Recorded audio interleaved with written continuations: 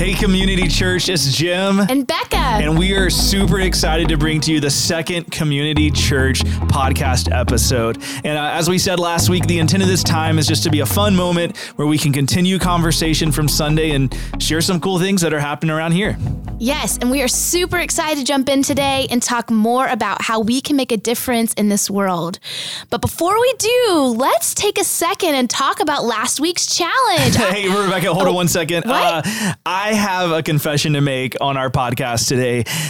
I didn't do the challenge like I said. Wait, what? Yeah, I feel really ashamed and guilty right now, but life happens, little girls happen, and I just didn't do it. And so I'm going to ask for grace for today and us to make through it. But yeah, for that challenge, you remember, guys, what it was. We were going to say we're going to go on a prayer walk with our families or by ourselves in our communities just to pray for this world. So, Rebecca, let's talk about you since I didn't do it. Well, first off, thanks for your honesty. Dude, that takes so much courage to confess that honest. here. Yes, you can. There's so much grace. And for all of you out there, the same thing. So if you haven't gotten a chance to do that challenge, you still have this week and next week. No worries. But my prayer walk really turned into a prayer bike ride with my 2.5-year-old little girl. And let's be honest, it's too hot out there for me to do a walk. So feel free to make it a car. 90 plus degrees. Yeah, I can't handle that. So we got a chance to pray for her teachers, her school, our neighbors, and even the 2 cats that currently live on our stairs because she loves them. Cats need prayer. So hopefully you guys had a great experience, those that got to do it with us. But I have no idea because I did not. But you can still do it. And if you have no idea what we're talking about right now, go back, give last week a listen, and let's do the challenge together this week. That's right. So yeah, feel free, take that next step. But today we're going to go ahead and jump in because we're really excited about this new guest we have. It's John Blankenship. He's the Brunswick campus pastor. We're really excited he's here. But I'm going to say what I love about John personally is that he's an incredible leader, just a great dad, a husband, and he really is someone practically making a difference in his everyday life experiences. So John, thanks for joining us. And how are you doing? I'm doing awesome. I am so excited to be here, but I have to do this for a second. Wait, was that a cat noise? One more time. No. We, John, I love you for all your noises you make, and pumped here today. So let's jump in. That was my little dog and cat theology impression. Oh, Thank good you very job. much, everyone.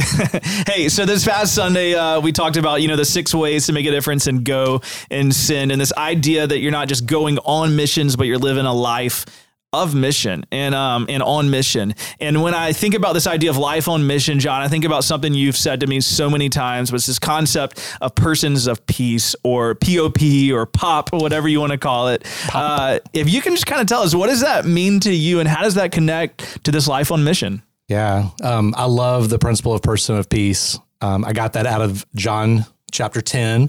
I don't even know my Bible apparently, but Luke 10 is really awesome. But in there you see where Jesus is commissioning the 72 and he sends out them to travel. They pack light. They go from kind of house to house, and they're kind of looking to where to set up base camp. And out of that, they're looking to see a person where they are going to be welcome in. Somebody's going to serve them, and really where the gospel can kind of take root and go forth. And so in short, person of peace is simply someone who God has prepared for in advance, kind of ahead of time, so that the message of the gospel can come through. We recognize person of peace when we see someone who would welcome us. They like to be with us, and they want to attempt to serve us in some way. That would be a person of peace. And why I think that's significant is because I believe it is Jesus's primary way to live a life on mission that he did then, but he teaches us to do it now. That's cool. So it's really those 3 things or ways we can look at to say, if they're meeting these 3, they're probably one of these people that God's put in front of us. Yeah. Yeah, that's really neat. Thanks for that summary. So in that space, and think about persons of peace, can you share a specific example where you've used this tool in your life on mission and just every day? Yeah. And I'll actually share one of the first examples where God really crystallized this for me.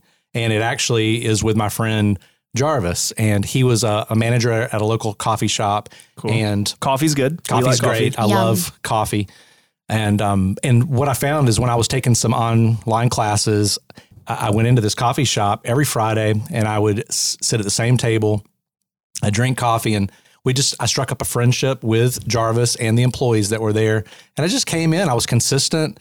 And through that, I struck up a conversation with Jarvis, and it opened up a whole network for me to, I found out that I liked him. He liked me. I found out that he was so awesome and served me and would provide coffees and samples and all kinds of treats. Taste and stuff tester like that. John. Taste testers, man. Wow. I think I gained 10 pounds like that semester or two. But through it, we were able to really, I was able to talk about some leadership development, some principles that were in Scripture that were easily relatable to even his employees. Cool. And so through that, there were times where some of his employees would be going through some tough times, and they would say, he would say, why don't you go over and sit with John and have a conversation? And so I just really he was the person of peace that opened up a whole network of ministry opportunities at that local coffee shop just by doing something as simple as practicing what Justin talked about Sunday, the ministry of presence. Yeah. So I just practiced that principle and found that the whole door opened up and that Jarvis was that person of peace. That's cool. But think about, how do you really know it's God calling you or speaking to you about this person? They're in front of you. They're, you're practicing presence or a passing relationship, or maybe it's even a permanent relationship that you're like, I feel like God's calling me here, but how do you know God's really calling you to talk to them? That's a great question. Well, first I would say it's through a lot of trial and error. C.K. Chesterton did say that if it's worth doing badly until you get better. And I think that principle really is applied here because it's not something I think we were just naturally born with. Yeah. I think it is our birthright to be able to hear the voice of the Lord, but it is something that we have to practice, kind of tuning, so to speak, our spiritual ears to know, is that the Lord? So one very practical way that I learned was, it's called the temperature test. Temperature test. And it is hot, warm, cold. And so in short, it's something like, when I'm having a conversation with a person that might be in front of me, whether that's a waitress or it's somebody that I see at the gas station or in the supermarket, maybe it's a teacher or a coach, I don't know, but is the conversation seeming to lean towards an openness, a wide open door, which I would say super hot? Yeah. Or is this something where, like Greek mythology, like Sisyphus, where it's like pushing water up a hill with a rake? And that doesn't sound fun. Yeah, that's just not fun at all. And so I just don't think, even in that scripture in Luke 10, Jesus instructed his disciples to kind of dust wipe the dust off of the sandals and sort of move on. So I don't think that's something where if it's a cold situation where we want to spend a ton of time, we really want to look like what Henry Blackaby said, find out where God is at work and get involved. Or maybe more importantly, find out who God is at work in and get involved. That's good. I love the story you were sharing earlier about being on a date with your wife. Yeah. And how you even utilized that tool there. Yeah. Just this past Friday, we're at a local restaurant and this was a date night, right? It was actually a date lunch. Date lunch. Date lunch. Fridays is super consistent. We need to try those out. Date lunches. Date lunch is fine when you're in that season of life. You got to do what you can. But we're sitting there and I have this expectation that I'm going to really connect with my wife. We just had a really busy season. Not like kissing connection, but just not that type of connection. Yeah, because we're in public and that's PDA and that's probably not no cool. PDA. Yeah. And so, but we're there and I'm ready to have conversation, but God had something else in mind. And so the waitress walks up and we could see she was hobbling. Later, after we talked about this, in hindsight, my wife was saying that she sensed a kind of that warmth that she needs to press in and ask the waitress, how are you doing? Oh, what happened to your foot? Yeah. And through showing some care, which led to some conversation, an open door, where as the hour went on with the meal, every time she would check on us, she would tell us another layer of her story. That's cool. That ended the meal in that whole time together, praying for her. Tears were shed. And we really developed a relationship that we actually were asking, what do we do with that? What step do you want us to take next after that? Yeah. She was clearly a person of peace and was a situation where it was warm that went to hot. And we knew God showed up pretty big. That's cool. Person of peace. That's yeah, really I cool. love that. For me, sometimes I don't really know if it's hot, warm, and cold unless I just take that risk, take that step of faith. And so, when I feel like listening to the voice of the Lord, for me, sometimes I hear it like a voice in my head or just a quiet impression in my spirit. And I don't know, one story for me is last year I was at a conference in Atlanta and it was 6 a.m. and I was at the hotel before I was about to leave to go to the conference, and I'm eating breakfast and there's a lady who's preparing the food right there. And I really sensed that I was supposed to pray for her son. And it was 6 a.m. I was tired. It was pre-coffee. Yeah, it's early. And, pre-coffee for me is difficult. And so I almost dismissed it because I feel like a lot of times I can choose to listen to that voice or dismiss it easily. And so I decided to listen to it before I walked over, didn't know if she was hot, warm, or cold. And I was like, hey, I don't know if you have a son, but I really have this sense that I could pray for your son. And she just in that moment broke down crying and told me that her son was about to actually get released from prison, had just came to the Lord, and she really wanted him to continue in his faith. And that's cool. I got to pray for her right there and then. And then we exchanged numbers and continued texting back and forth. And he got plugged into the church after. And it was just a really cool opportunity. I'm just glad I took the chance. Yeah. And it's all about taking that step of faith. I always heard it's almost like learning to hear God's voice is like learning any language. I'm taking a Hebrew class right now, and I've learned if I don't practice with my flashcards, I have no idea what I'm saying.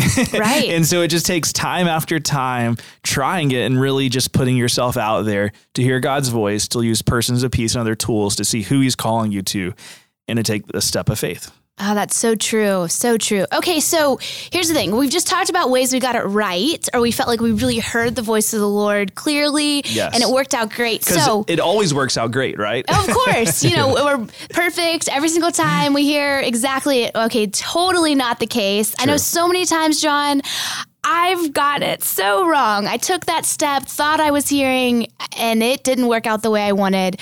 So can you share a time when you thought you were hearing something right and you were totally off? Yeah, unfortunately, I have way more times and examples of doing it poorly. But one thing I remember several years ago, had a real big fail on my part. It was during Hurricane At least Katrina. you tried. I did try. I tried really awesomely. But this gentleman who's homeless, and he had come up with a story of could he get to where there were more resources kind of in that Hurricane Katrina time frame. And so bottom line was he had asked, could we fund him a bus ticket to get back? And so I did. I actually went and got a bus ticket, worked it out, thought it was all set up, and then come to find out a week later, I see him riding around the community on his bike.